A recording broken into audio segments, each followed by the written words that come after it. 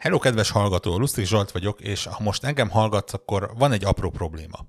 Az történt, hogy elkezdtük a régi podcast motorunkat új rendszerre áthelyezni, és bár elvileg minden szolgáltatónál megtörtént ez az átállás, van rá némi esély, hogy kimaradt egy-kettő, és azok továbbra is a régi helyről veszik az adatokat.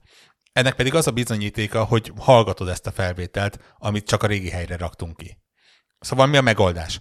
Első körben ne esd pánikba, megpróbáljuk még néhány hétig szinkronban a régi és új helyen is megjeleníteni a friss epizódokat, azonban arra megkérnénk, hogy egyrészt nézd meg, hogy a podcast alkalmazásodban nincs-e egy új Konnektor podcast, méghozzá lehetőleg olyan, ahol nem látod ezt a felvételt. Másrészt légy lépj velünk kapcsolatba, akár Twitteren, akár Telegram vagy Discord csoportunkban, de akár Facebookon is, és akkor megpróbáljuk beazonosítani, hogy melyik szolgáltató ragadhatott a múltban. Előre is köszi a segítséget, és reméljük közösen minden felmerülő problémát meg tudunk oldani.